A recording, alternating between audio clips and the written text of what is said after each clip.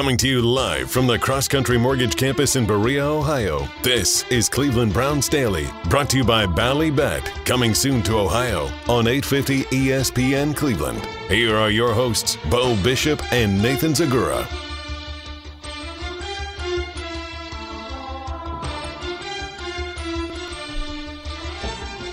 Good afternoon and welcome into Cleveland Browns Daily, brought to you by Bally Bet, coming soon to Ohio. Nathan Zagura, Jason Gibbs on this glorious first Friday. Bo Bishop headed to the Magic Kingdom, baby. Oh, man, what a treat. I don't know.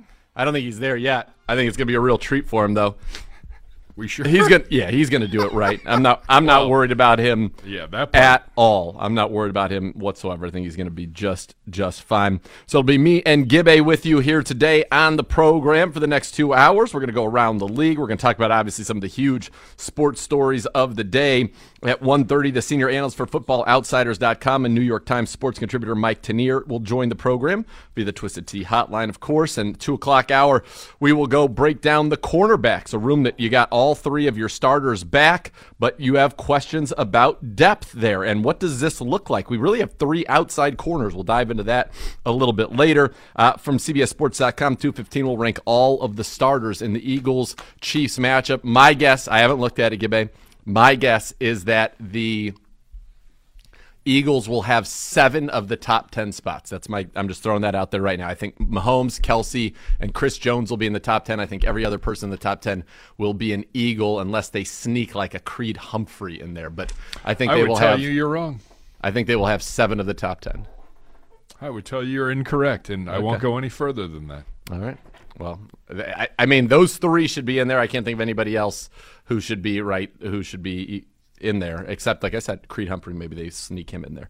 And then that's it for today's program. So, and then Omar Ruiz, joins the program 2:30. He is embedded with the Eagles, so that is going to be a lot of fun talking to a good friend of the program, Omar Ruiz. But, Gibbe, we start exactly where you would want to start a program, singing the praises of LeBron James, who last night topped Kareem Abdul-Jabbar, who was in attendance and came in and passed the ball to, passed the torch to him. And what was actually a really cool moment, I thought, to watch that happen. And I actually did tune in the late night and watched it and saw him hit that little floater to his left. You knew he wanted to do it, I think, with the sky hook. He was practicing those in the warm-ups, which you saw not very successfully, but he got it done. And cool, and just amazing to see that, how easy it was. He needed, 35, 36, I think it was, to break the record? Yeah. Got that pretty easily. You knew he was going to get headband. It last night. Yeah, he had there it was all. No, unless he really just was ice cold from the field, he was getting his points last night. And he was not. 13 of 20. It's not like he overshot. 13 of 20 from the floor, 4 of 6 from 3. So, I mean, he really pretty much did it all efficiently. I mean, that's a very efficient day, 65% from the floor, 67% from 3, and he was good at the line as well. Just kind of a cool moment. He gets it done with 10.9 seconds left in the third quarter. They kind of just stopped the game. It was cool. Did you watch it, Gibbe? Did you seek out highlights this morning? I know you're not the biggest LeBron James guy, but what to me, this is an unbelievable testament to his ability to not only be dominant, not only to score the basketball, but he also played the game the right way, very much distributed the ball, but also his longevity. I mean, the guy doesn't miss games and hasn't forever. Well, and I think that's what Brian Windhorst said this morning on ESPN on Get Up. Like, there's a 7-year stretch for Michael Jordan that, if you want to make the argument for him being the greatest of all time, there's a 7-year stretch that can define that. With him. Yeah. And in terms of greatness, in terms of literally every facet of the game, but he said there's no one that has had the run and the length of a run that LeBron James has had. Like, I will give him his props. I will, congratulations. It is a fantastic feat. I'm not here to poo-poo on that because the man earned every one of those points. Wish it'd been a few more in Cavalier uniforms. He brought you a title, Gibbe. I wish it could have been a few more. Maybe it would have been nice to have him do it in a Cavalier uniform, but you still understand greatness, and it was a great moment. I always, when a crazy record is broken, and the person is still alive whose record is being broken, I just wonder what goes on really deep down in their minds. Like, do you really think Kareem wanted to be there last night? Kareem's a unique guy, as we all know. I'm not sure. That's a wild card. I'm not sure. But I look, you're watching someone break one of the only records that maybe you still have. Yeah. And something that no one thought could ever be passed. Like, if Michael Jordan couldn't do it, then how is someone else going to do it? Well, someone else did it. Yep. And being there last night, and everybody's looking at him, but then they're looking at you the closer it gets. And when it happens, you have to go out and do something. I'm not sure if I'd want to be there. He handled it with great grace. And listen, it's pretty cool that he was alive. He was able to be there. Gracious of him to do it. I remember being at his retirement tour when he played the Warriors, and they gave him a boat, said Captain Skyhook on it. I feel like we did a rocking chair and some other things. I'm almost positive I was there for that. Yeah. It's cool. It was but awesome. The fact that he's able to do it, and you think about it, the scoring leaders since 1966 was Wilt Chamberlain for 18 years, then Kareem Abdul-Jabbar for 39 years, and now it'll be LeBron. And who knows if that will ever be broken, because he's still going. Like, he's going to put some significant distance between himself and Kareem, I think, when it's all said and done. That's what's amazing, is that he's still playing at this level. And like I said, he got 30 pretty easily last night and didn't force it. It wasn't like, Kobe's last game where he had, 60? Yeah, but he shot it like every single time. A ridiculous amount of times. Yeah, and he was awesome. But I think it's really a really remarkable accomplishment to LeBron, and certainly kudos to him. Did see someone tweet out, and it's interesting what Kareem's numbers would have looked like had he not been forced to go to college. Sure, yeah. I mean, if he would have come out, is this record even attainable? Right. But or does his... Was it another 4 years? Yeah, or does Kareem's career end 4 years earlier? You never know. Correct. But I imagine he was scored plenty of points. It was a great night, and congratulations to him. And I think it's one of the only positives Laker fans have going on right now. Because if I'm correct, he's been playing for almost 20 years. He's 38 years old. Yeah, it's unbelievable. Yeah, but if I look at the NBA standings right now, I think the trade deadline's tomorrow too. By the way, for the NBA. Yeah. Should give us some fun stuff to talk about. There's always some action. I mean, right now the Lakers aren't even in the playoffs. They're no, 25 and 30. They lost the game to the Thunder at home. Outside of this moment, this might be the only positive moment that Laker fans have had to celebrate all year. Well, whoever wrote that Russell Westbrook song, that guy deserves it. Kudos. Did you hear that? I did. It's great. Phenomenal. Good stuff coming out of there. But congrats to LeBron, obviously. It is really a remarkable feat. So I want to talk about something that's come out after that and all the various pictures you've seen of the moment and of him hitting the shot. 99% of the people are watching it through their phones. They're not even watching it with their own eyes. They're watching it through their phones. Look at LeBron's kids. Did the same thing. There's the two boys that Just be good at, so you can watch it but also record it. But, you got to be in the moment. What are you going to do with that? Nothing. People will be like, I was there. It's proof that you were there. But there are going to be a million of those videos on the internet. There's highlights everywhere. I don't know. The one person who did not have a phone out was Phil Knight, who sat there and was just locked in. And I thought that was pretty cool. Yeah, it was amazing. They had a side-by-side comparison. The Jordan shot. I was going to say there.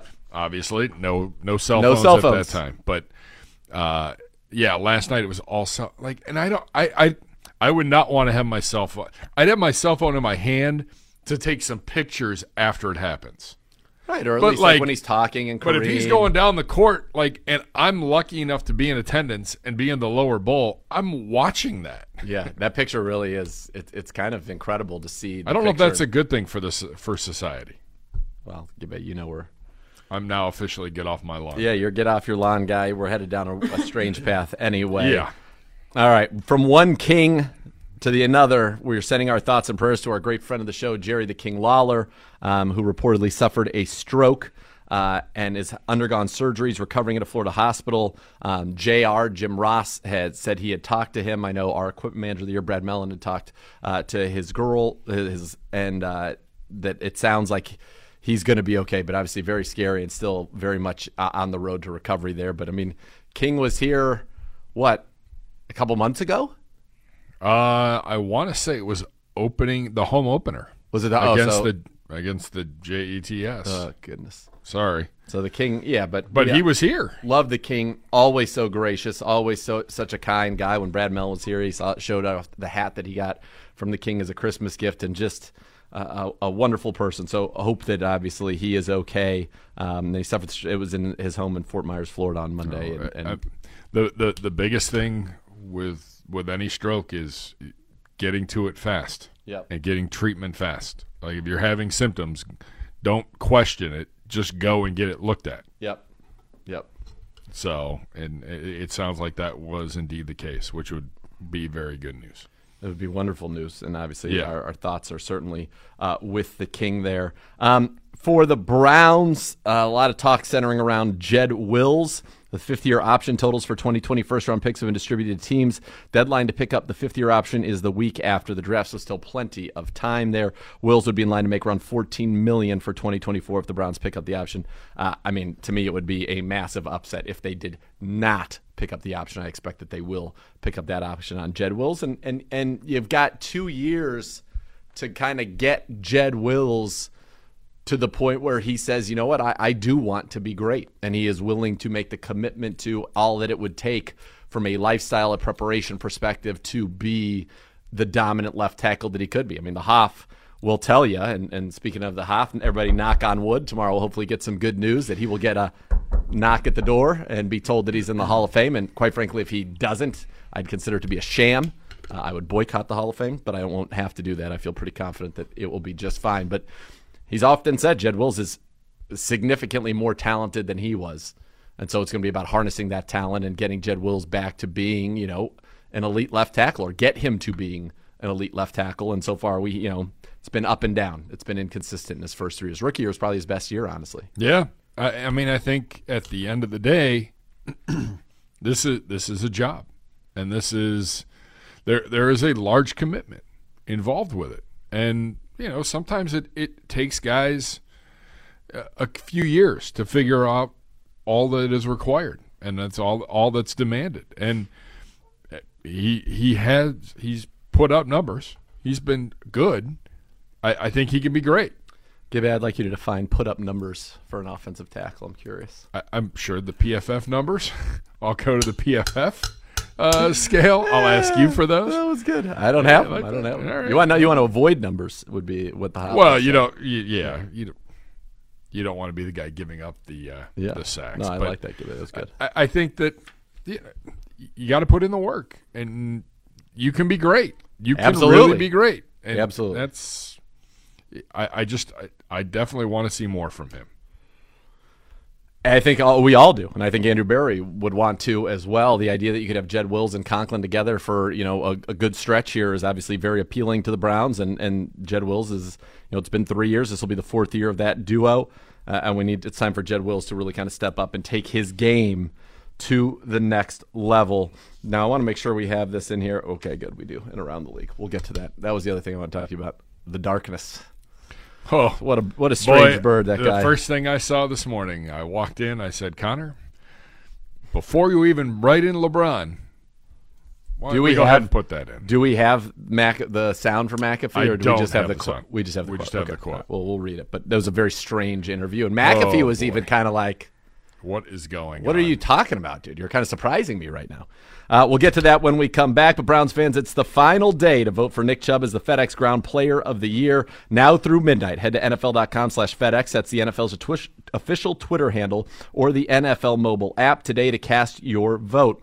The 2022 FedEx Air and Ground NFL Players of the Year will be announced tomorrow during NFL Honors. And it feels like we're going to need like a real big run here at the end. Come on. Like, step up here. We put Peyton Hillis on the cover of Madden. There's no reason. By the way, Peyton Hillis, hero. Glad that he is doing well. Yeah. Also. All right, when we come back, we're going to go around the league. Nathan Zegura, Gibbe, Cleveland Browns Daily, brought to you by Bally Bet, coming soon to Ohio.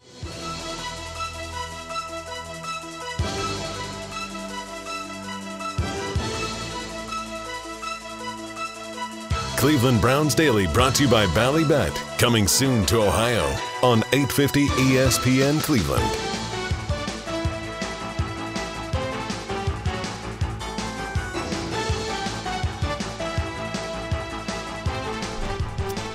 Welcome back to Cleveland Browns Daily, brought to you by Bally Bet, coming soon to Ohio.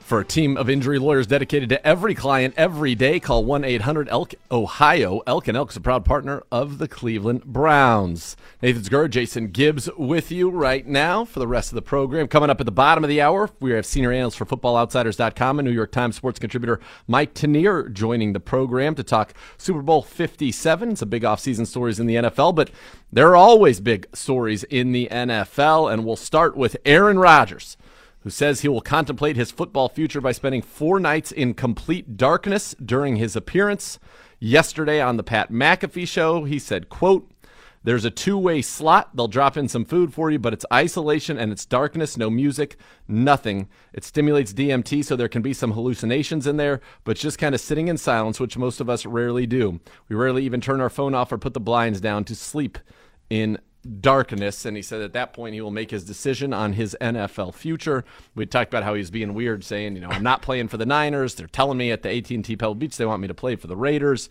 He did say he will not be doing ayahuasca, which he credited for the greatest season of his career. I don't know how he could say this was the greatest season of his career. He said that other drugs may be dabbled with in his isolation period here. McAfee was just kind of surprised, I think, by the whole thing. He was like, you don't know what you're doing. I'm kind of surprised about that, and this is what you're going to do. I don't think it's surprising that he doesn't know what he's doing yet. It's how he's going about coming to his decision that just befuddles you. Yeah. Leaves you going, you're going to do what? Yeah, the last thing I want to do is hang out and isolate. Like, if you were going to do that for like 24 hours just to like do a mental cleanse, okay, great. But like 4 days in total darkness where they just slide you food? Like, are you a prisoner? Different strokes for different folks. He's obviously a unique guy. Yeah, I think the question for the Green Bay Packers now is the juice worth the squeeze at this point with Aaron Rodgers? And, he's kind of, in the media, he kind of bashes you a little bit. He certainly doesn't make it seem like he is, all in with you and what you're doing. I mean, he is great. We all know that. He's an excellent player, but are his best days behind him? That we don't know.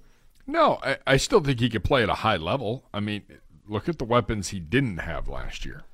So before we go down there. 4-time MVP. Yep. Obviously.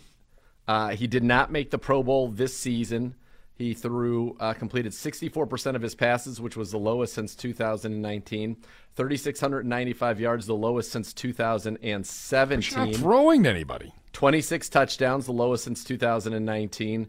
12 interceptions were the most that he has thrown since 2010. His yards per attempt were 6.8, which was the lowest since 2015, and also the second lowest of his career. His quarterback rating was 91.1, which was the lowest of his entire career. His QBR was 39.3, the lowest of his career. So obviously, he struggled a little bit this past season. And he just seems to be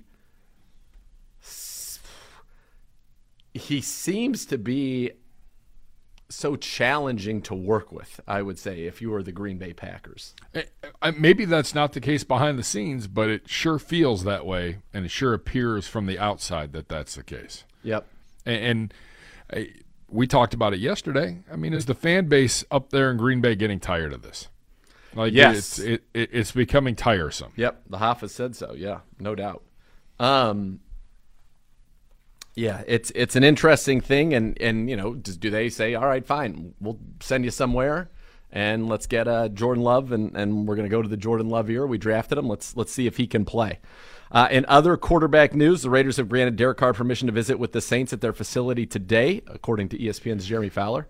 I mean, you could take the meeting and maybe set something up for once the deadline passes. Yep. On your contract. Now, here's the deal. Supposedly, the trade compensation is no longer believed to be an issue between the teams. The sides have agreed to that part of this deal, according to the Las Vegas Review-Journal. The Raiders have prevented Carr from speaking with teams that had not agreed on trade terms. This part of the process being checked off puts the ball in Carr's court. The guarantee vests in 8 days. The Raiders will allow their outgoing quarterback to meet with the team ahead of that date. He is going, as we said, to the Saints on Wednesday, per Ian Rappaport. The buzz has started to build for them. Apparently, New Orleans has been looking at Carr for a while, and Carr is doing his due diligence on them. The team has Pete Carmichael, the offensive coordinator. A trade will require the Saints to pick up the $40 million guarantee. While Mickey Loomis has earned justified praise for his cap navigation, it would be a new challenge for him. The Saints, per usual, rank the bottom of the league for cap space. His abilities here should not be doubted, but it'll be far north of Drew Brees' best deals ever. They'll renegotiate a new deal. Obviously, the meeting would be a reunion as well. Dennis Allen was the Raiders' head coach when the team drafted Carr in the 2014 second round. The team fired Allen early that season, but the Raiders rolled with their rookie quarterback. Allen and then GM Reggie McKenzie gave the Raiders the longest tenured quarterback in franchise history. So there's buzz at the Senior Bowl, apparently, more about it, but so we'll see what happens. There's buzz, but again, if I'm New Orleans, why not just wait a week? Well, it could if he'd get cut. I think Carr probably feels like maybe he gets a better deal by doing a trade. I don't know. It's a curious thing. If I'm Derek Carr, I'm not doing the Raiders any favors whatsoever. No favors at all. Yeah, like if I'm Carr, I'm having a conversation with the Saints, and if there's mutual interest, like, don't give up the assets. I want the assets. If I'm coming, we're going to need those assets. If I'm Carr, I want you to keep the assets. Yeah. It's a very interesting situation, and if he gets traded, I imagine the compensation has to be pretty low. Otherwise, why would he even think about it? Like, why would he even pay attention to it? Yeah. You know, why would he even entertain it? He would just say, no, too bad. I'm going to go be a free agent. If he's renegotiating his contract with the Saints, he could say, this is the contract I want, whether you trade for me or in free agency. But if we agree, why wouldn't you just not trade for me? They'll cut me. And that's that. Yeah. So, and the deadline's soon, right? It's like 8 days. I thought it was Super Bowl.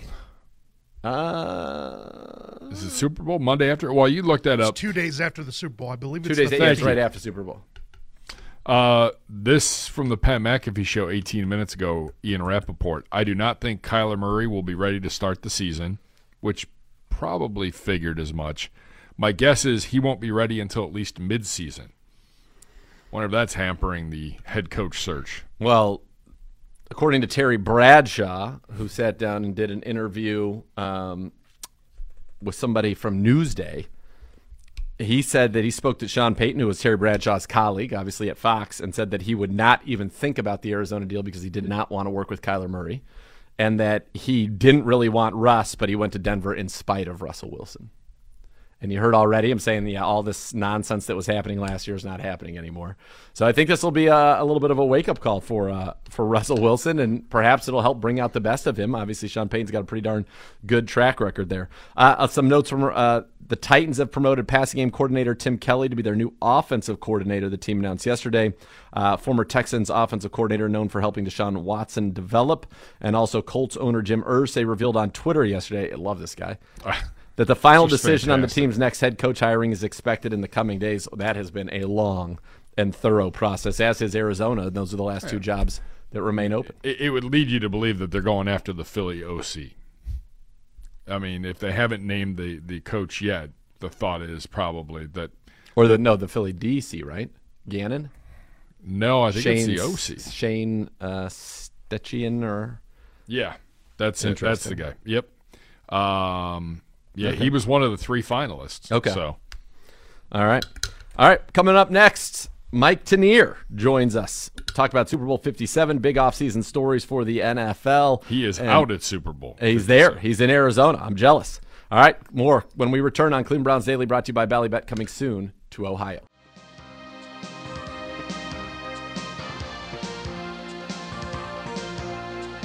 Cleveland Browns Daily brought to you by Ballybet. Coming soon to Ohio on 850 ESPN Cleveland.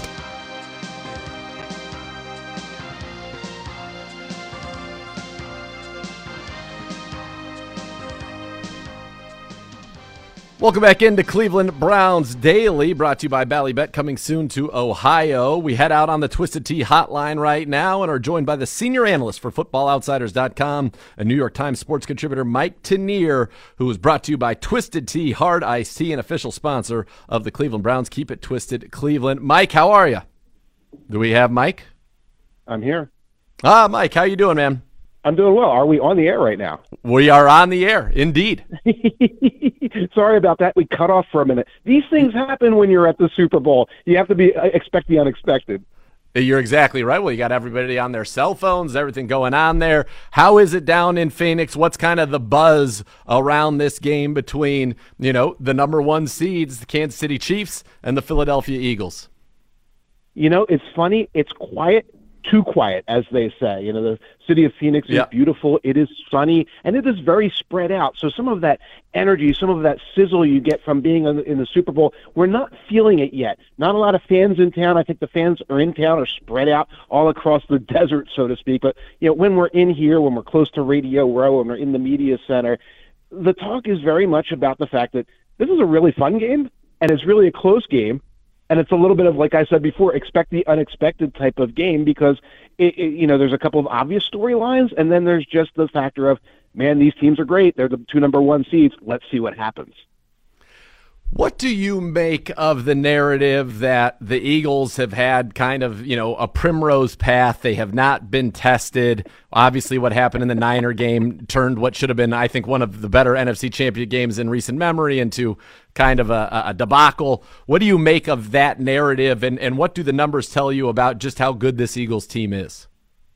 It's horse feathers, and I'll say this. The Eagles generated 70 sacks in the regular season. That's the most since 1989. So, when the 1985 Bears, who I think had 73 sacks, when they knocked quarterbacks out of the game, when they knocked Joe Montana out of the game years ago, was that luck? Or was that skill? That was obviously skill. This is a team that generates a lot of sacks. So you're the San Francisco 49ers. You have a third-string rookie. What do you have to do? Protect your quarterback. If you fail to protect your quarterback, is that luck or is that the other team's skill? That is skill. That is the Eagles demonstrating one of the ways they can beat you. And I'll say this, we had a team, the Minnesota Vikings in the NFL this year, who won a lot of games, reached the playoffs, and every game was against a weak opponent, and it was a field goal at the last minute.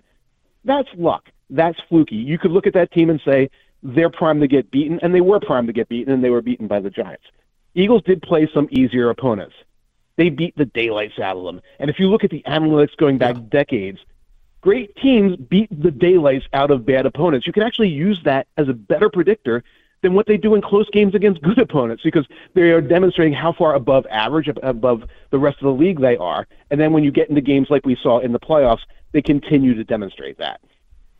Yeah, you mentioned right off the top the 70 sacks. They had second place, I think it was 55 this year. They had 4 guys with double-digit sacks. Hassan Reddick's kind of continued that tear here into the playoffs. Is that the matchup of the game in your mind, that defensive line and that pass rush against Patrick Mahomes and the Chiefs passing game? That is one of the key matchups, and I was talking with some other shows about, how do the Chiefs combat that? Now, the Chiefs have a very good offensive line, but not an outstanding one. They can neutralize things to a little bit, but they can't neutralize it all the way. So what does Andy Reid do? Does he keep tight ends in to block? Do you keep Travis Kelce in to block? That sounds like a terrible idea. Do you put your other ones in, your other tight ends in? The answer is I think he's going to look to the screen game. Andy Reid has been running the screen game successfully for decades. He will do like tight end screens, middle screens, screens to McKinnon. He's got all sorts of concepts and wrinkles in there, and that's a way to make Hassan Reddick and the others come after your quarterback and throw it over their heads on a short pass. That's one of the things you can do. That will help. But then the question is, how many screens do you think you can run? That's great twice a game, 3 times a game. It's not 19 times a game. And so I think that's one of the matchups that I think leans heavily in the Eagles' direction. So that's a big one, and this battle's from at footballoutsiders.com, where you can read Mike's work. This is the number one offense, the Chiefs, in terms of DVOA. The Eagles are number 3 in terms of offense. So flipping it around, I know you just wrote about Trent McDuffie, Jalen Watson, Joshua Williams, not rookies anymore, and it's kind of amazing what they've been able to do with rookies in their secondary against, obviously, very good passing attacks. They'll get L'Jarius Sneed back, but that they're going to get tested. A.J. Brown, Devontae Smith, that is a dynamic duo there. What did you make kind of the evolution of these DBs? It feels like it's almost unprecedented to do what Kansas City's doing with that many rookies in the secondary. And how do you kind of see that matchup going? You're exactly right. And I got to talk to those young men, and they're outstanding young men, and they're very confident, and they've been working hard during the season to improve. Earlier in the year, you would see Watson get toasted, Williams get toasted, McDuffie was hurt. Now they're all back. They're all playing at a higher level. You saw them get interceptions against Joe Burrow. But this is Devontae Smith. This is A.J. Brown. This is an offensive line that will protect Jalen Hurts. And I think that's one of the differences that we're going to see between the Bengals game a couple weeks ago, where Joe Burrow threw a couple picks because Joe Burrow was running for his life a lot in the second half. Whereas Jalen Hurts, again, this is a big matchup advantage for the Eagles, their outstanding offensive line, against Chris Jones, a phenomenal defensive tackle, like an all-pro, and then a lot of guys, a lot of guys other than that. So you can scheme to kind of limit Jones as best you can. So again, those cornerbacks will be tested. I think that they're outstanding players, but I think this is a matchup that's going to lean once again towards the Eagles. Was Chris Jones's performance in the AFC Championship game one of the most singularly dominant performances from a defensive lineman? Or am I being a prisoner of the moment? It just felt like he took that game over, and whenever they needed to play, Chris Jones made it. I don't know. It's up there. And you know what? Chris Jones in the Super Bowl a couple of years ago against the 49ers in the fourth quarter, he blew up everything in that game too. So it's definitely in the top 3 Chris Jones performances, and that's kind of telling you what kind of player he is. But yeah, he is phenomenal, and that is one. I think it is a seminal moment that people will remember for a long time. All right, so I kind of talked about what I thought were maybe 2 of the bigger matchups in the game. You said both gave the advantage to the Eagles. So do you believe the Eagles win this game? I believe they do, but I believe this is incredibly close because the Kansas City Chiefs stack of things that they have are Mahomes, Andy Reid, Travis Kelce, and Chris Jones. That those are 4 big pieces, 4 big chips to stack, right? And then the Eagles have like all the other chips, so they've got a pile of smaller chips, and the Chiefs have the big chips. My boss Aaron Schatz says, when in doubt, go with the better quarterback, and that seems like a logical case here. Go with the better quarterback. Go with the more experienced, gifted head coach. Go with the Hall of Famers who've already declared themselves Hall of Famers. They're all on the Chiefs side of things. But matchup after matchup, going through the analytics, going through short yardage advantages, cornerback advantages, offensive line advantages, I keep thinking that the tilt is going in the direction of the Philadelphia Eagles. Yeah, I think, would you agree with, if the Chiefs are going to win this game, it's incumbent upon them to force the Eagles to play from behind, either, somewhere in the second half?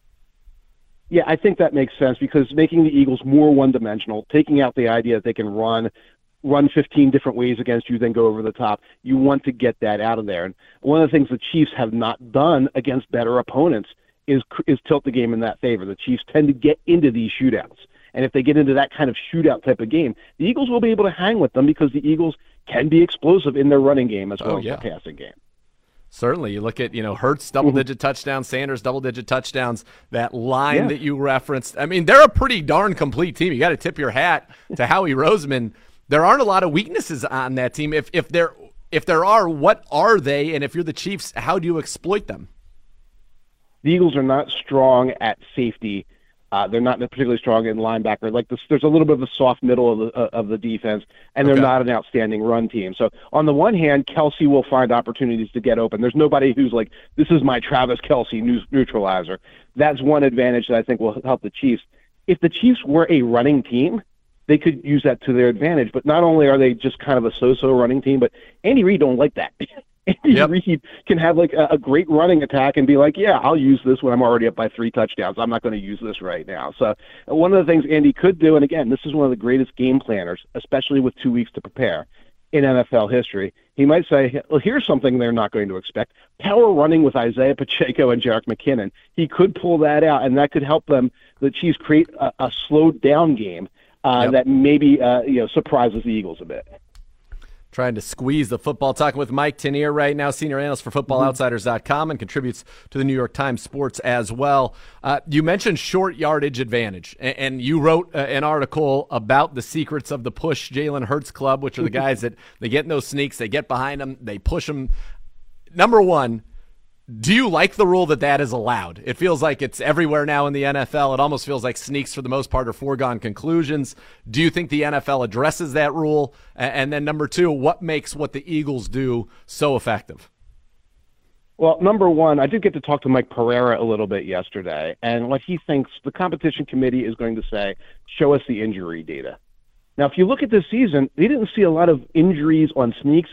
I don't think we saw even a lot of plays where it looked like an injury was about to happen. Like, oh, my God, they're twisting the quarterback like a pretzel. I don't think we've seen that. Yep. So on that side of things, if it's not injurious, then let them play. Let's convert some more fourth downs. Let's score some more touchdowns. Let's have some more commercials, and let's make some more money. I mean, that's kind of the way the NFL operates.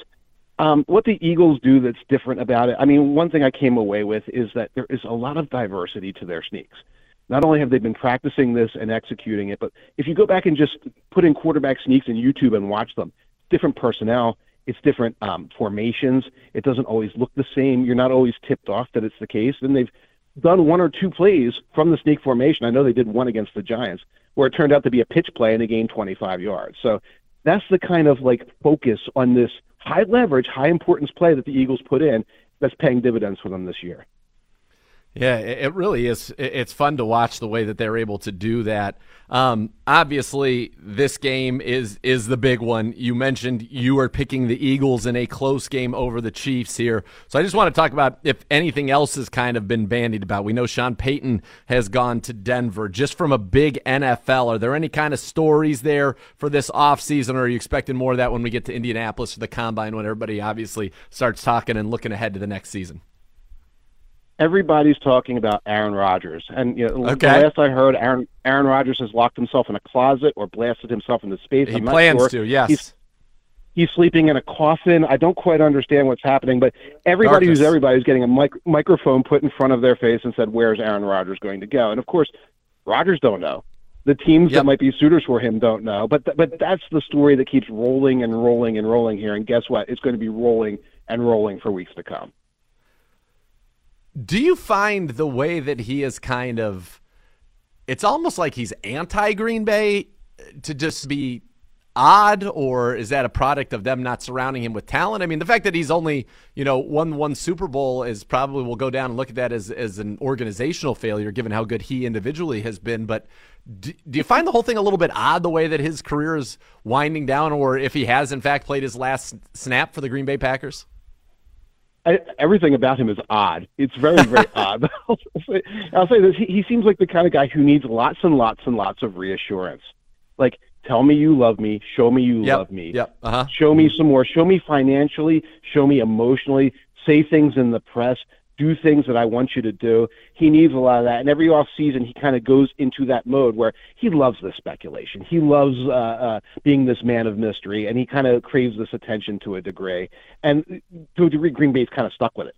I don't think that this is how they want to do business every year, but, the alternatives are not always great. So we'll see what happens this year. But when you start stacking up things like Aaron Rodgers in New York, I mean, imagine Aaron Rodgers in New York. That doesn't really make any sense. The Post and the Daily News would lose their minds over this guy talking about sleeping in deprivation chambers and stuff like that. Right. You try to picture him in Las Vegas. I don't think the money adds up for Las Vegas. So, there's a lot of places where you come back to the only matchup, the coupling that makes sense, like it or not, is the Packers and Aaron Rodgers. It is wild there. Since this is Cleveland Browns Daily, just a couple Browns questions for you as you wrap it up.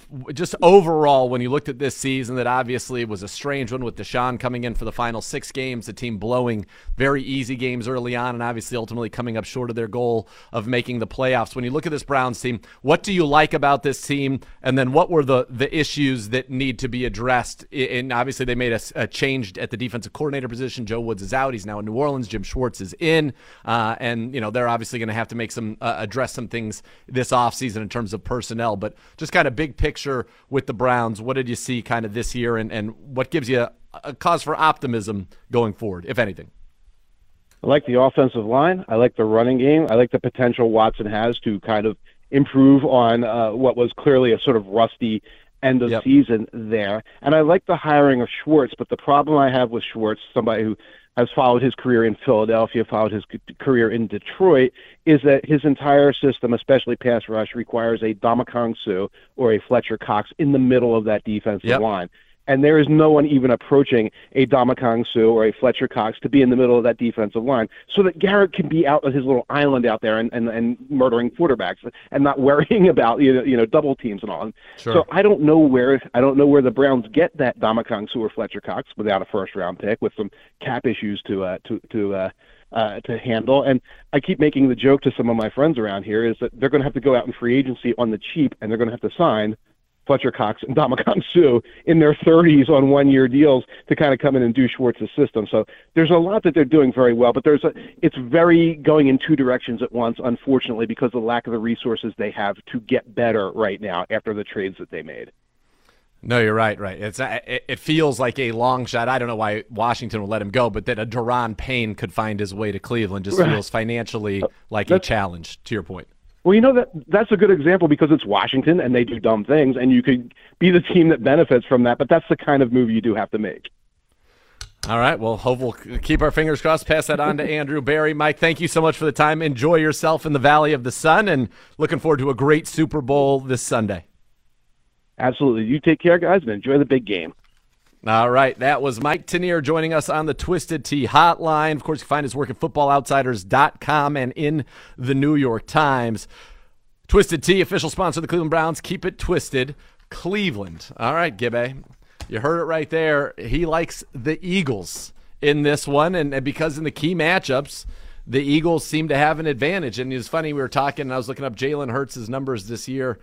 Jalen Hurts this season, Gibbe. Do you want to do it? Guess the stats? Absolutely. Yeah, it's classic Gibbe. Okay. All right, Gibbe, give me his completion percentage, passing yards. He played 15 games to give you completion percentage, passing yards, touchdowns, and interceptions. Completion percentage, passing yards. I'll go 63% completion percentage. 63%. Okay, passing yards. 15 games. He's got some elite wideouts. 4,200 yards. 4,200 yards, Gibbe. Am I way off? Probably. From a touchdown standpoint, I just would remind you this is the number one rushing team in the NFL by a long time. Correct. So 4,200 yards might be a lot. But anyway, go ahead. Touchdowns. Minor detail. So with that, I will totally screw up my argument. 26 touchdowns. Okay, 26 touchdowns, and how many picks? I would say 5. Okay. All right. So you said 63%. It was 66.5%. All right. I'll not take bad. that. Not bad. You said 4,200 yards. It was 3,701. Okay. So 500. You said 26 touchdowns. It was 22.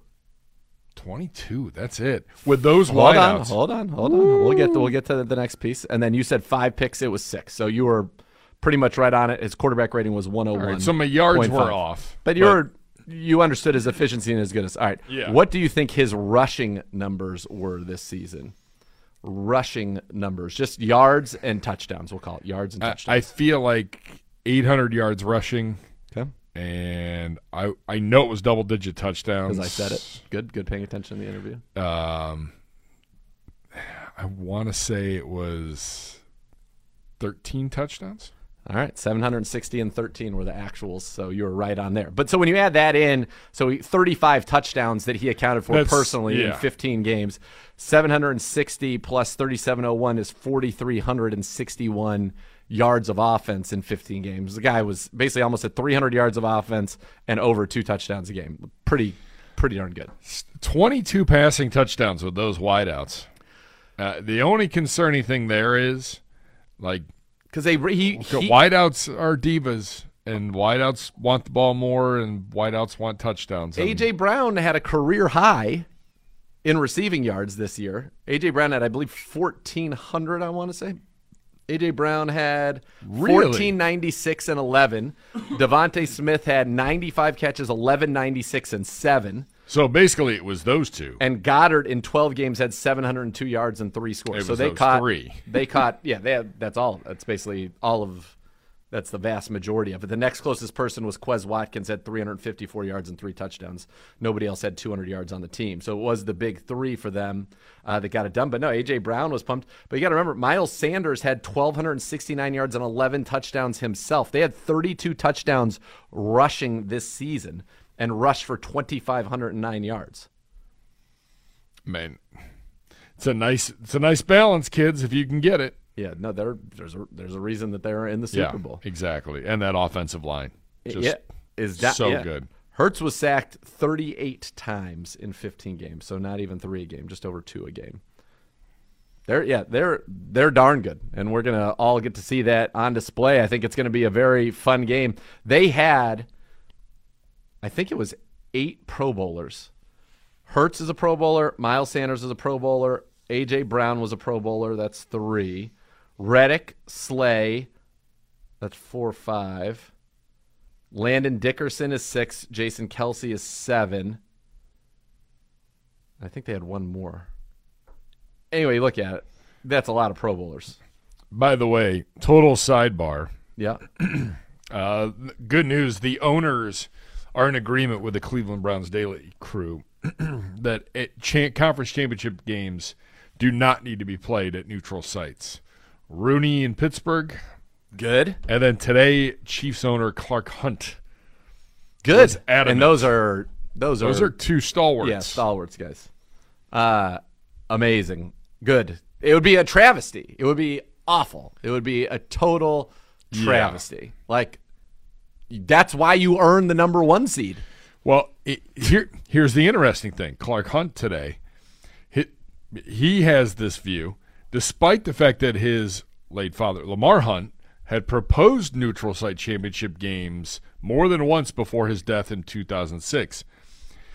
It's actually something my dad mentioned a couple times to the league. He thought it might be good, but having experienced it now for 5 years in a row, getting to host that game is such a special reward for the regular season and a way to reward your fans who have been so loyal throughout the year. Yes.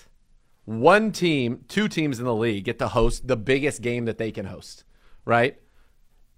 Otherwise, that's it. Only 1 team gets to host the championship game in the AFC, 1 team gets hosted in the NFC, and it is the coolest thing for those fans. It's the coolest environment on TV. It just wouldn't match up in any way, shape, or form to do it any other way. And so I'm glad that those owners of that ilk have spoken up and said, not happening. We're not doing it. Yeah. Because I think that that's exactly what you need. You need to have these games in those fields. All right, when we come back, hour number 2, we've got the cornerback position preview at 2 o'clock.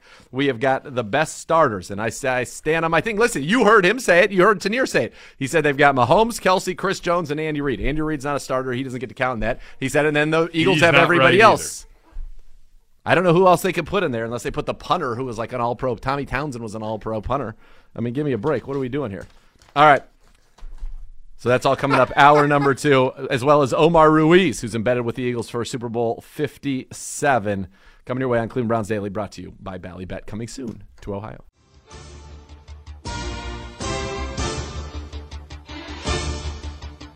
Cleveland Browns Daily, brought to you by Bally Bet, coming soon to Ohio on 850 ESPN Cleveland.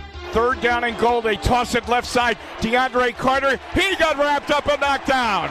Great play by Greg Newsome. Near side left getting chased. The ball is intercepted. Denzel Ward's got it. He cut right in the lap of the defender, and Denzel Ward's got the pick. It's a great relationship. I mean, he's learning from me. I'm learning from him, and all those guys. Greg, he's right there. He's at that level. I think he's taking that next step to be a elite defender in this league. Throwing across the middle, and it's intercepted at the 10-yard line. The Browns steal the ball. It's Denzel Ward. What a play by Denzel Ward as he jumped the road. It's amazing.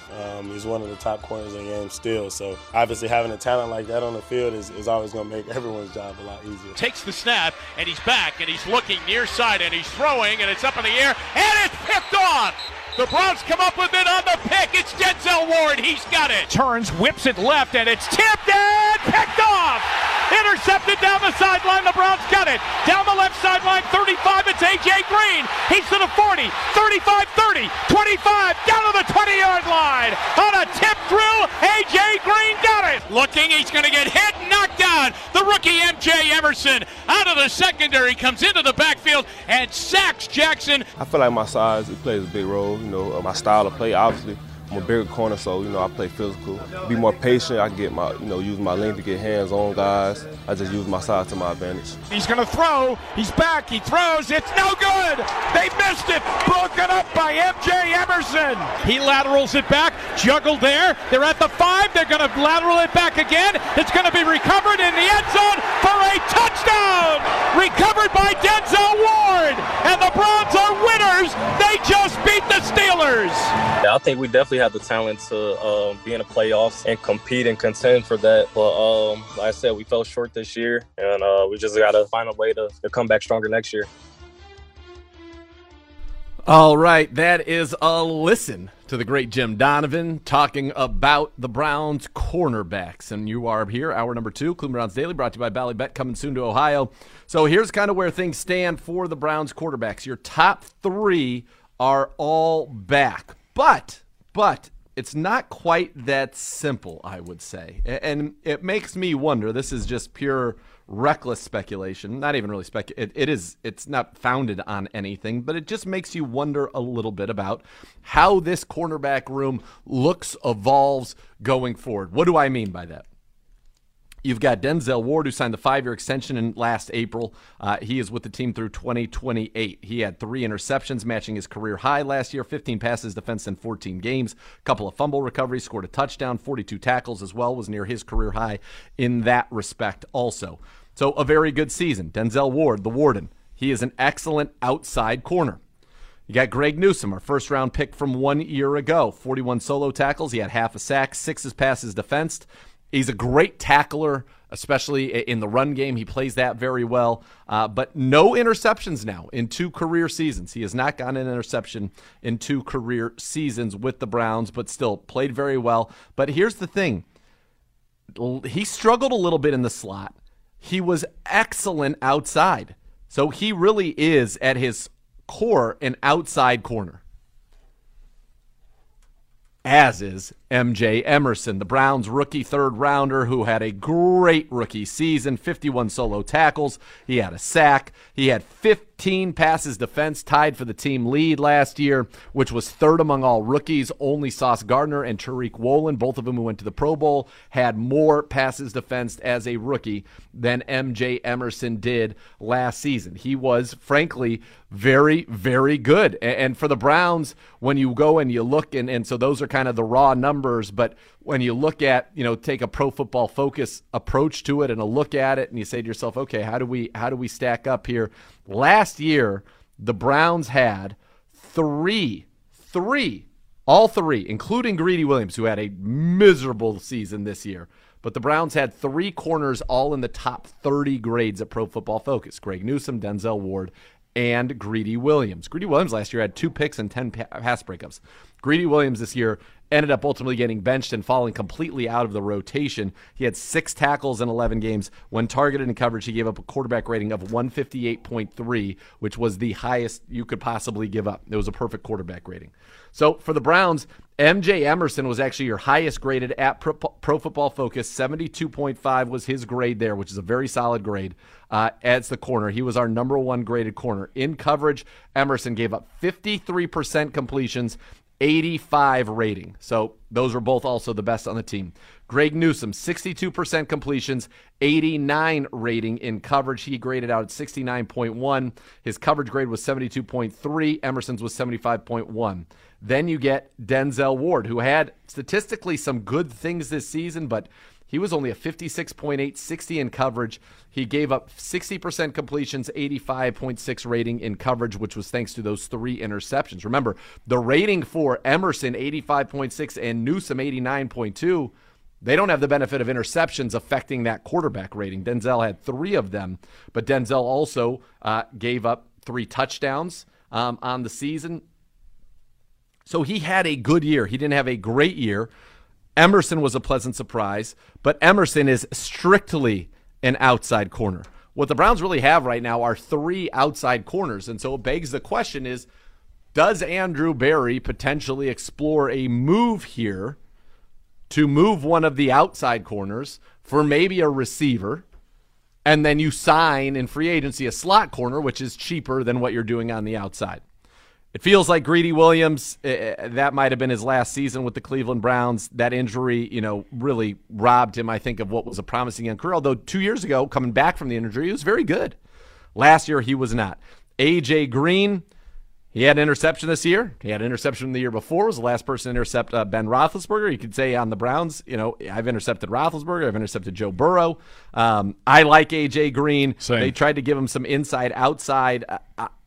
He's better suited outside. He's a little bit slow for a slot, but he's a big slot. He has good instincts. He's an exclusive rights free agent because he started his career as a UDFA. I think that he'll be back with the Browns. I think they like A.J. Green, good on special teams as well. And then Thomas Graham, somebody they signed in the middle of the season. I thought played well the game. He had to come in and play the slot against Tampa and looked pretty good. So he's somebody I would expect could be back as well. He's also an exclusive rights free agent.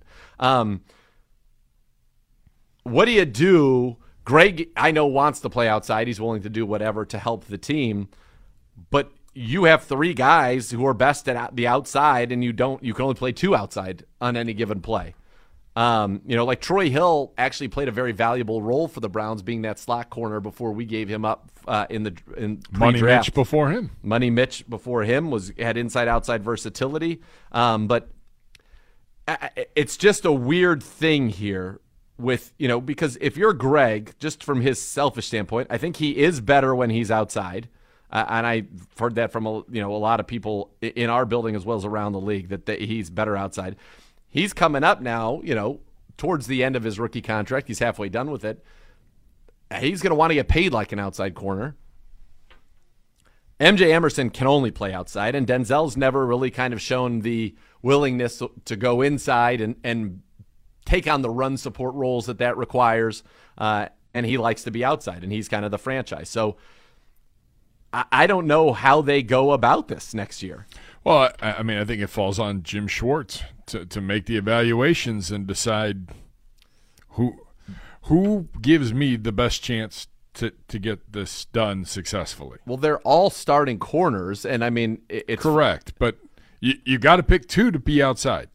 Right. Well, what you can do is do what they did last year with Greg, but I think that's tough on him. I'll be honest. I think it's tough to ask somebody to play outside half the game and then inside half the game.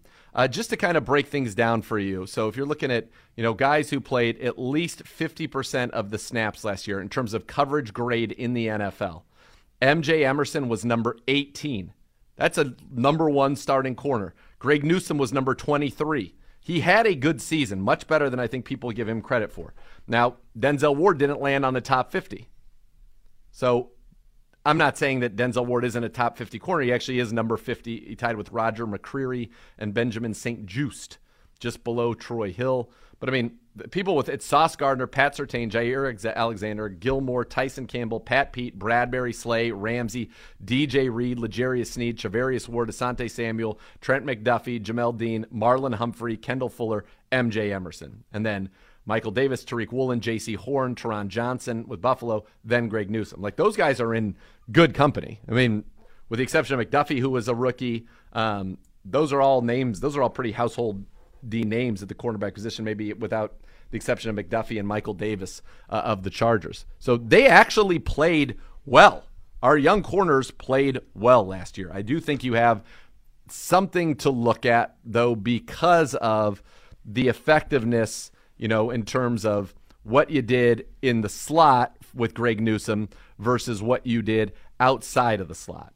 And so to give kind of a little bit of a dive on that right now, if you go and you look at slot performance, an NFL rating allowed when you're in the slot compared to outside of the slot, Newsome was actually better outside of the slot than he was in the slot. In the slot last year, Greg Newsome gave up a much higher completion percentage. That's not atypical, and gave up a much higher quarterback rating in the slot than outside of the slot. And so you want him where he excels, right? You want him to be where he feels like he can play at the highest level, and that is outside. But that's where MJ Emerson is, and that's where Denzel Ward is. So I think there is a real interesting decision to make here if they want to switch the personnel. Now, you could always want to have 3 great outside corners because you're going to need them at some point, especially with Denzel's injury history. So maybe they do nothing, but that's something that I would just monitor, and that's something that we can talk with Jim Schwartz about as well. We're going to have him on the show tomorrow, is how do you deal with that when you have 3 guys who are best outside? Do you want a true slot? Do you want a true nickel? And how do you worry about that kind of playing time? I think it's a tougher situation than it should be than when you think, man, we have 3 really good corners. Well, and the issue is with Newsome, I think that unfortunately Denzel missed more games again this year. Well, yeah, he does. I mean, he does every year. He played in 14 games, but really he played in 13.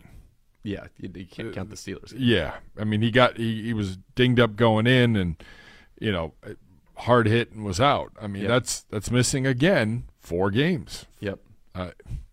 And that forces you to take Newsome back out of the slot and put him outside. But that's where he would want to be. Correct. And he's very good there. But when you're working so hard on one position, to then have to revert back and to go back and forth, that's asking a lot. Yeah. And I don't know if that's necessarily fair to do.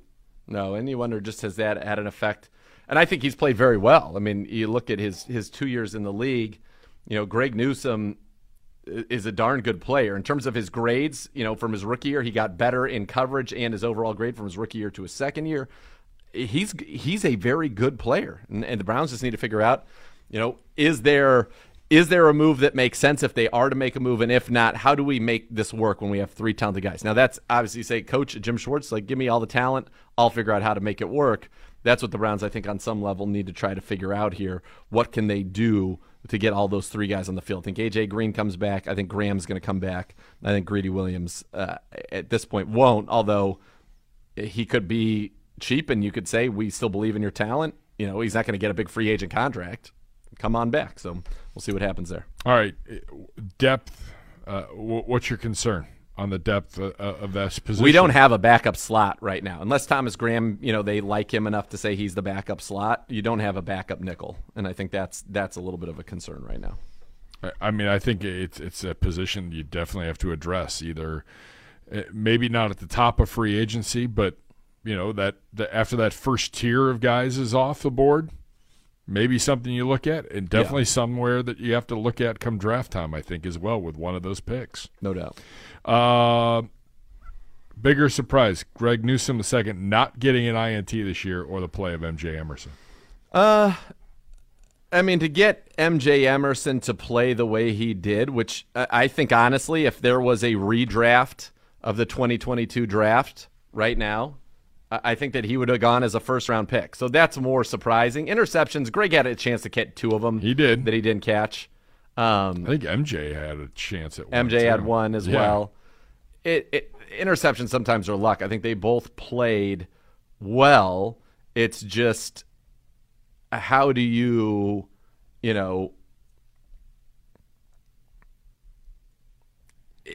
ball production is important.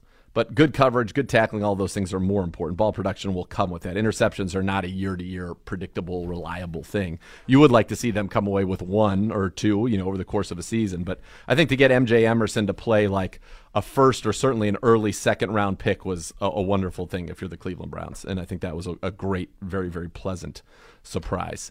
All right, let's look at our cornerbacks right there. When we come back, we're going to take a look at the starters, ranking them. Listen, it should be 7 out of the top 10. At most, 4 out of the top 10 would be Chiefs. We might have to start this, and then we'll pick it up sure. After Omar at 2:30. All right, well, we're coming up next here. Cleveland Browns Daily, brought to you by Bally Bet, coming soon to Ohio.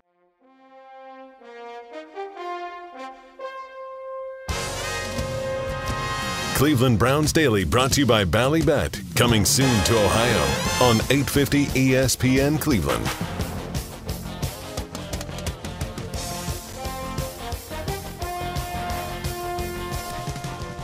Be part of one of the most passionate fan bases in the NFL. Join the Browns season ticket member wait list today for the best chance at securing tickets for all home games and future seasons. Don't miss out. Go to clevelandbrowns.com/tickets or call 440-891-5050 to reserve your spot today. All right, this is from CBSSports.com. I'm not even going to look at it right now. I'm going to see, let's see, Mahomes 1, Kelsey 2.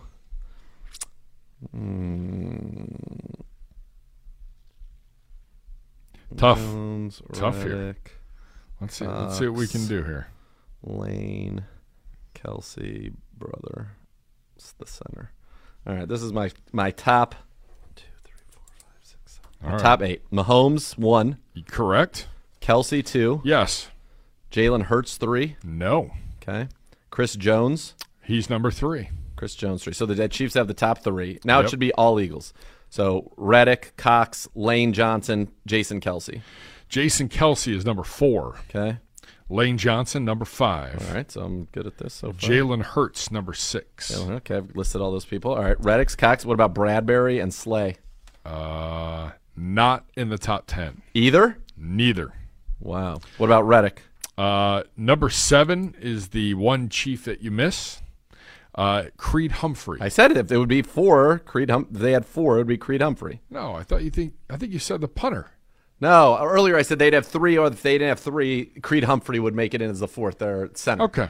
So that's the only one. Humphrey is 7. Okay. A.J. Brown is 8. Oh, yeah, A.J., sure, 8. Hassan Reddick is number 9. Yep.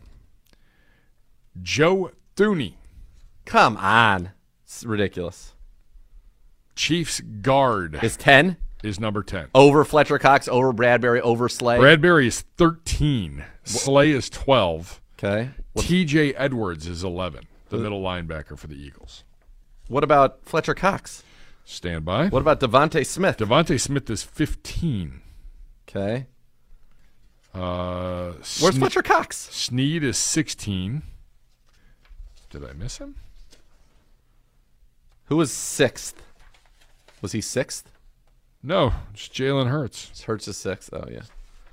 1, 2, 3. Son Reddick. 4, 5, 6, He's 7, not- 8, 9. He's not even up there. He's not in the top 16. Hold on. That's wild. So they have 5 and 5 in the top 10. That's ridiculous. That's absurd. Now 11, 12, 13. Who's 14th?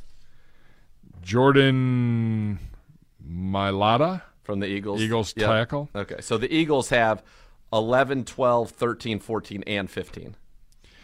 Fletcher Cox, Yeah. 35th. What? 35th. He isn't the player he used to be, not even close, but he's still capable of playing well for spurts. Didn't he have double-digit sacks? They say he had the worst season this year, but he is still more than capable of pushing the pocket. I'm fairly confident he's better than a number of the other guys that you're trying out here in this All right, article. hold on. Let's just look at real quick. Fletcher Cox. So L'Jarius Sneed Fletcher is Cox 16. had 14 quarterback hits. He had 7 sacks, so he wasn't one of the 4. Oh, Javon Hargrave. Where's Javon Hargrave? Stand by. 21st. What? Trey Smith was 20. Who? Chiefs guard. Over Javon Hargrave? Dallas Goedert is 19. Where's C.J. Gardner-Johnson? who Frank had 6 Clark picks? is 18. Where's C.J. Gardner-Johnson? Where's Miles Sanders? Hold on. Miles Sanders is 27th. Wow. Chauncey Gardner-Johnson, Yeah. 30th. The Eagles team is just so talented. It's kind of wild. Hargrave had 60 tackles, 11 sacks, 16 quarterback hits, 10 tackles for loss. Where's Josh Sweat? Josh Sweat had 11 sacks, 15 tackles for loss, 23 quarterback hits. He had an interception, Justin a Reed forced was fumble. 28. Juju was 29. How can Juju be 29 ahead of Fletcher Cox? Where's Josh Sweat on that list? I don't even have the list, so I really Yeah, couldn't you have do. looked. Where? This is a free agent thing, and this is where does Jalen Hurts rank in the Super Bowl quarterbacks? Oh, is this it? Oh, yeah, here it is. I'm writing it on the back of it. See, I wasn't even looking. Wait, where? What were you asking? Josh Sweat is 17th. So the Eagles have 11, 12, 13, 14, 15. So out of the top 17. They have 1, 2, 3, 4, 5, 6, 7, 8, 9, 10, 11. They have 11 to 6 in the top 17. Because the Eagles roster is loaded. They're loaded. Yeah. How low is Ndamukong Suh? He's not a starter, right? Or it's just a starter, so he won't make it in there. Yeah, I don't think so. I mean, the fact of the matter is Joe Thuney should be lower than he is. That's outrageous. To have him 10th. It's outrageous. Creed Humphrey, I said it, I had that right, but it's 3. They have the top 3. And if you add from players 4 to 17, it's 11 to 3 Eagles. From players 4 to 17, 11 to 3. All right, when we come back, we're going to talk about that loaded roster with Omar Ruiz. He is embedded with the Eagles down in Arizona. I want to know what that I like that word embedded, but what does that actually mean for Omar? Does that mean he goes to every meeting? What's he actually doing with the Eagles? Well, I mean, embedded means he's in their hotel. Your assignment is you're covering. I'm going to get to the bottom of this. I'm going to get to the bottom of this embedment. All right, when we come back, Omar Ruiz joins the show here on Cleveland Browns Daily, brought to you by Bally Bet.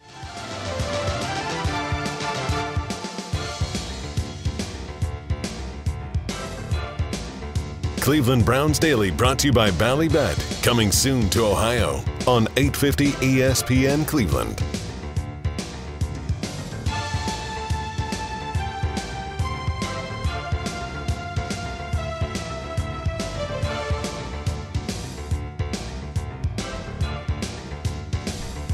There's a new way to cheer on your Cleveland Browns with the help of your favorite four-legged companion, Barking Backers. Presented by Milk-Bone is the Browns' newest club for pet parents worldwide. Sign up today at barkingbackers.com. Barking Backers, the fan club for dogs.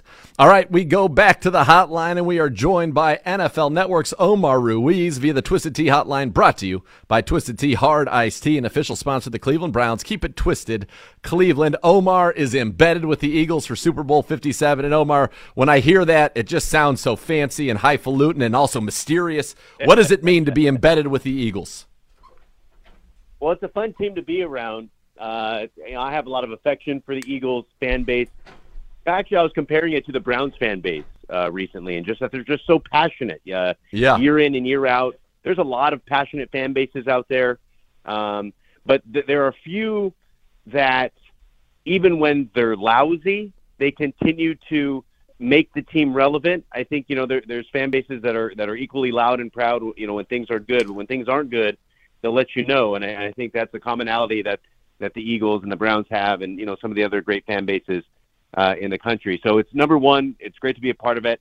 The personalities in that locker room, having covered that Super Bowl 52 run they made a few years ago, and some of those key players still around, and Kelsey and Lane Johnson and Fletcher Cox and Brandon Graham. Those guys are, just fun players to be around. They wear their personalities on their sleeve, and the emerging players like Jalen Hurts that we've seen over the last couple of years. It's a fun team to be around. So cool atmosphere here in Arizona. Glad to be back at Super Bowl, kind of in a more normal setting with international media here and the craziness. So it's been a lot of fun so far, and we're barely halfway home here. Yeah, and Omar, you mentioned it is a fun team, but this is kind of in some ways a historic matchup. Andy Reid once took this Eagles team to the Super Bowl. Now he's the coach on the other side. Is that something that is, I would imagine players, because many of these guys never played for Andy Reid, would be discussed internally, but is that something that's kind of not lost on the Eagles organization, that this is Andy Reid, against the Eagles? Yeah, there's a lot of, obviously nostalgia there when they talk about Andy Reid, a lot of great affection for Andy Reid. And, one of the things I thought was interesting early in the week when I had a chance to talk to Coach Reid on Monday night at opening night was, the common thread he had with the Kelsey brothers, in that, Travis and Jason Kelsey, that storyline is, one of the biggest in the Super Bowl.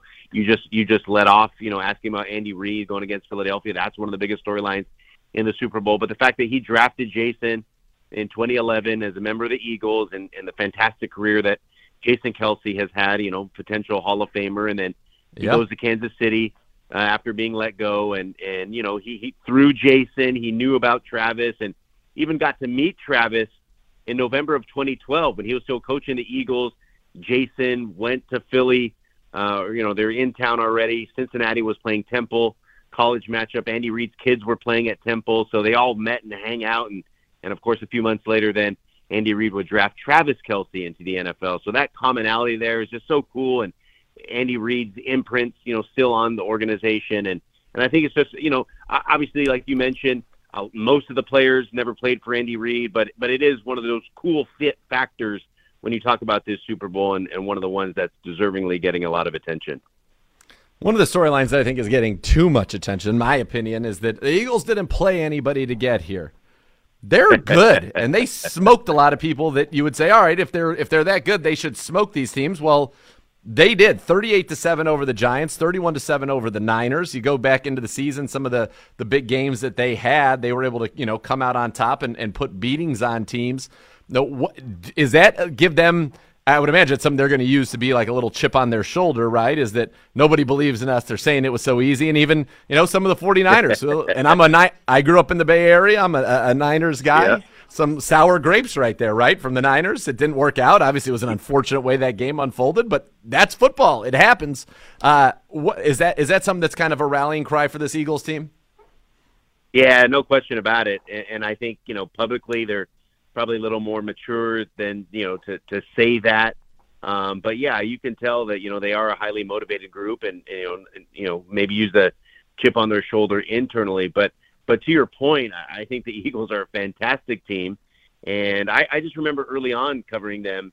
I covered them week 3 in Washington. It was a game where they had 9 sacks on Carson Wentz and just completely dominant. I think they were up 28-0 at the half or, something along those lines. And that was the week after they just smoked Minnesota on Monday Night Football in Philly. And that was a week after Minnesota had dominated Green Bay in week 1. So everybody was thinking, okay, well, Minnesota's going to be for real this year. And Philly completely humiliates them. Well, they had some injury, bad luck, like every team in the NFL does. They stumbled down the stretch with Jalen Hurts. And I think we forget about how loaded they were in that middle run when it was sort of, the dog days of the NFL season. But they are as talented as anybody in the NFL. I think they're more talented top to bottom than Kansas City. But, obviously Mahomes is the ultimate difference maker. But that Philadelphia roster is loaded, and they have all 22 starters that'll be that they started the season with in week 1. They'll be at their disposal.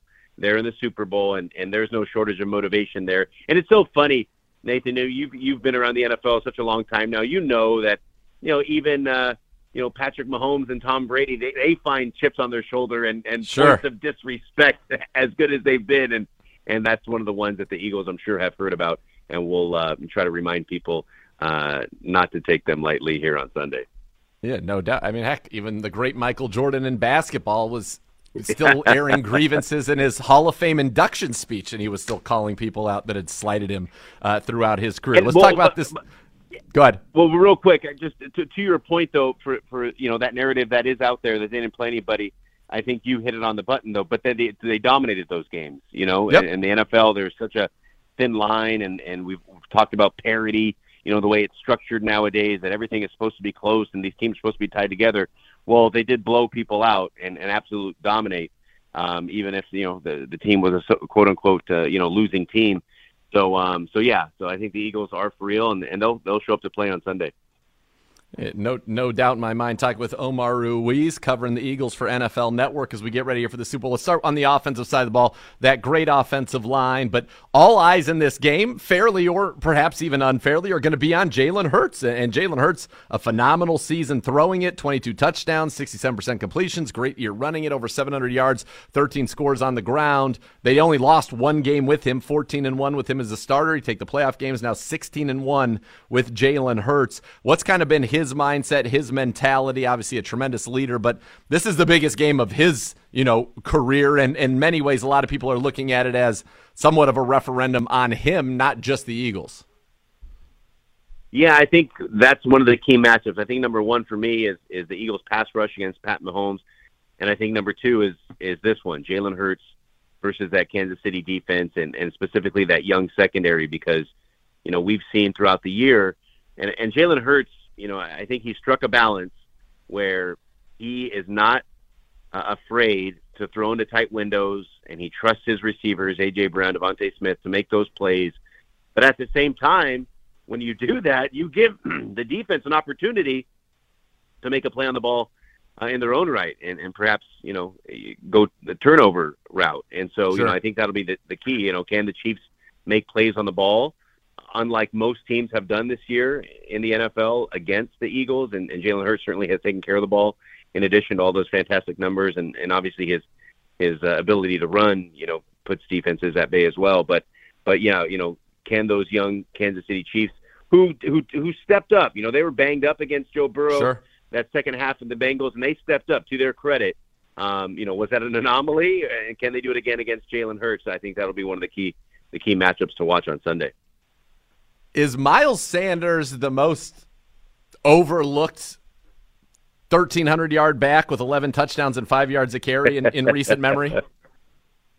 I would say, yeah, because, I still, even for me, covering this team, as closely as I have, I still think of them as a running back by committee type of thing because, Boston Scott and Kenneth Gainwell, they make such large contributions to the team. And that's a credit to, the running backs coach, Jamal Singleton, who does a great job there, their offensive coordinator, Shane Steichen, and Nick Sirianni, just the complete buy-in that they all have that, yes, Miles Sanders is, the sort of star there. Doesn't get enough credit. And really, ever since his rookie year when, they started that rebuild, if you want to call it that, he came on the scene pretty explosively and has been fairly consistent, when he's been healthy. And yeah, I think that's a good way to put it. He is overlooked. And but the sense I get from the Eagles team, and you can maybe say there's other players like Josh Sweat, who is, a great talent, a pass rusher, doesn't get enough credit because of all those big names they have, rushing the football. I don't get a sense that they care about that. I mean, and that's a credit to Sirianni, the complete buy-in that these guys have, and they just care about the wins and let the credit fall where it may. But it's a special group again. But to your point, Miles Sanders is a tremendous talent, and yeah, it's got to be 1,300 yards and 11 touchdowns, the most quiet numbers I think in the NFL this season. Seriously, talking with Omar Ruiz, covering the Eagles for NFL Network as they get ready for the Super Bowl.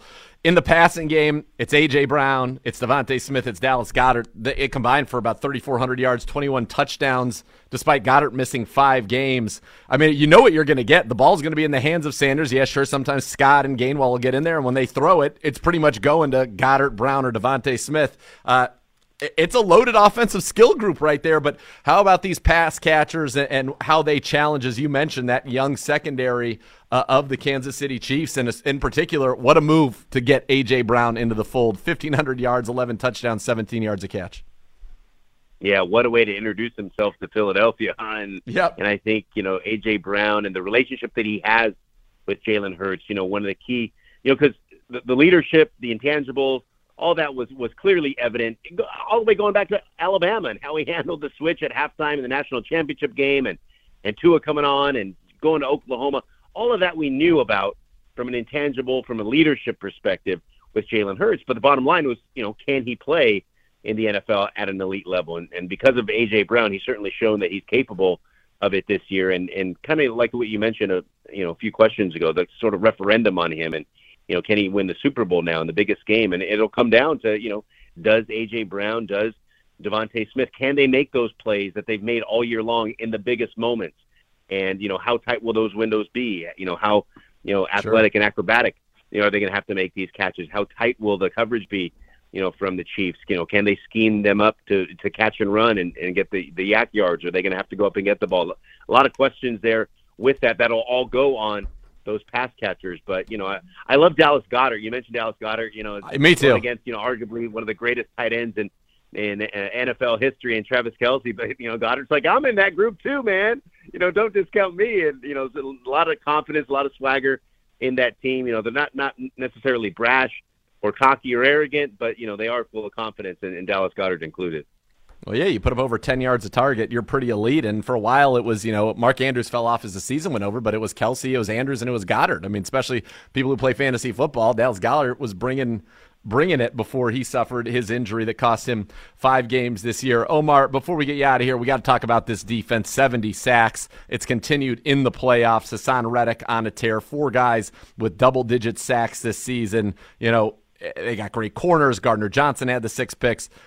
This team is loaded. They're fun to watch. It's rare that a team is fun to watch play defense, but this Eagles team is fun to watch because of their relentless pursuit of the quarterback, and somebody's going to have a one-on-one somewhere. Does just the numbers add up to it? Yeah, and I love how they distribute the workload, and they try to keep their guys fresh. Jonathan Gannon, defensive coordinator, and the staff there, they do a great job just keeping the guys coming in waves, and that's what they've pinpointed can be their advantage. Because theoretically, the offensive line is going to play the same 5 throughout the game. So if you can come in 2 or 3 waves from a defensive line to pass rush perspective, then obviously you can wear down the offense, and that's kind of where they focus, and that's where they think their advantage is, and obviously they've proven that with all those sack numbers. I think they're 5 away. If they get 5 on Patrick Mahomes on Sunday, they'll break the vaunted 85 Bears record of most sacks ever in a season when you factor in the playoffs. But there's a lot of talent there, and you mentioned the 49ers and the sour grapes a little earlier. A lot of people thought, they just didn't have the quarterback, and had they had the quarterback, maybe things would have been different. But I'm not so sure, because that pass rush was coming, and they were coming all day long, and obviously nobody roots for injuries. They're not trying to hurt the quarterback, but it was because that pass rush is so relentless, as you mentioned. They are so ferocious that the quarterbacks got hurt, unfortunately, and they'll be coming for Mahomes, and Mahomes obviously big, strong, physical guy, can make the throws even when he got defenders hanging off of him. So it'd be an interesting matchup if Mahomes can still make those magical plays against that ferocious pass rush. Like I said earlier, I think that's going to be, the story of the game. Can, like that pass rush for the Eagles did in Super Bowl 52 against Tom Brady. Late in the game, Brandon Graham comes up with a strict sack. Yep. If they can make that play late in the game on Mahomes, I think, or not, that'll be the difference, because I think it'll be tight all the way throughout, and it's, whichever defense can come up with the stop at the end will be the difference. It's going to be a fun one. The number 1 seed in the AFC, the number 1 seed in the NFC. Neither team has lost with their starting quarterback in forever.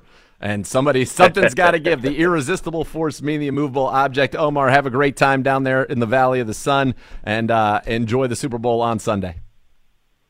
All right. Thank you, Nathan. Great to talk to you as always, man. Likewise, man. Always a pleasure. The great Omar Ruiz. Again, he was brought to us by via the Twisted Tea Hard Iced Tea Hotline, an official sponsor of the Cleveland Browns. Keep it twisted, Cleveland. Final thoughts when we come back, but actually so much more to come here on Cleveland Browns Daily, brought to you by Bally Bet.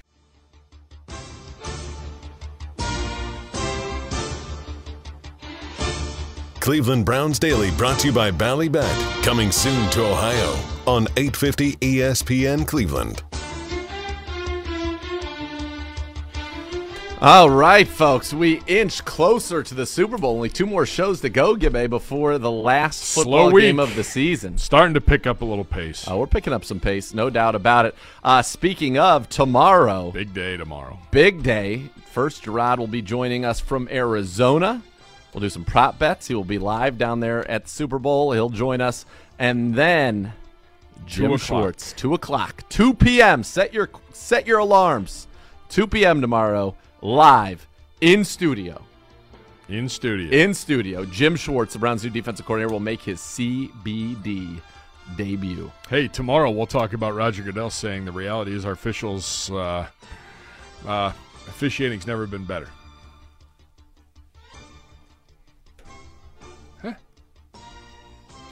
We'll take a 30. I'd throw, if I had a red flag to throw, I would throw it on that statement. I would challenge that statement made by Roger Goodell. I think the officiating has been dreadful, and they got to get him full time. They've got to clean this up. Too much is at stake, especially now with all the gambling. There's just so much at stake with the officiating. Get the calls right. You got all the cameras. You got all the angles. Let's get all this stuff right. Jim Schwartz tomorrow. Gerard Cherry tomorrow. For Gibbe, I'm Nathan Zagura saying thanks for listening to Cleveland Browns Daily, brought to you by Bally Bet, coming soon to Ohio. The next level is next here on ESPN Cleveland.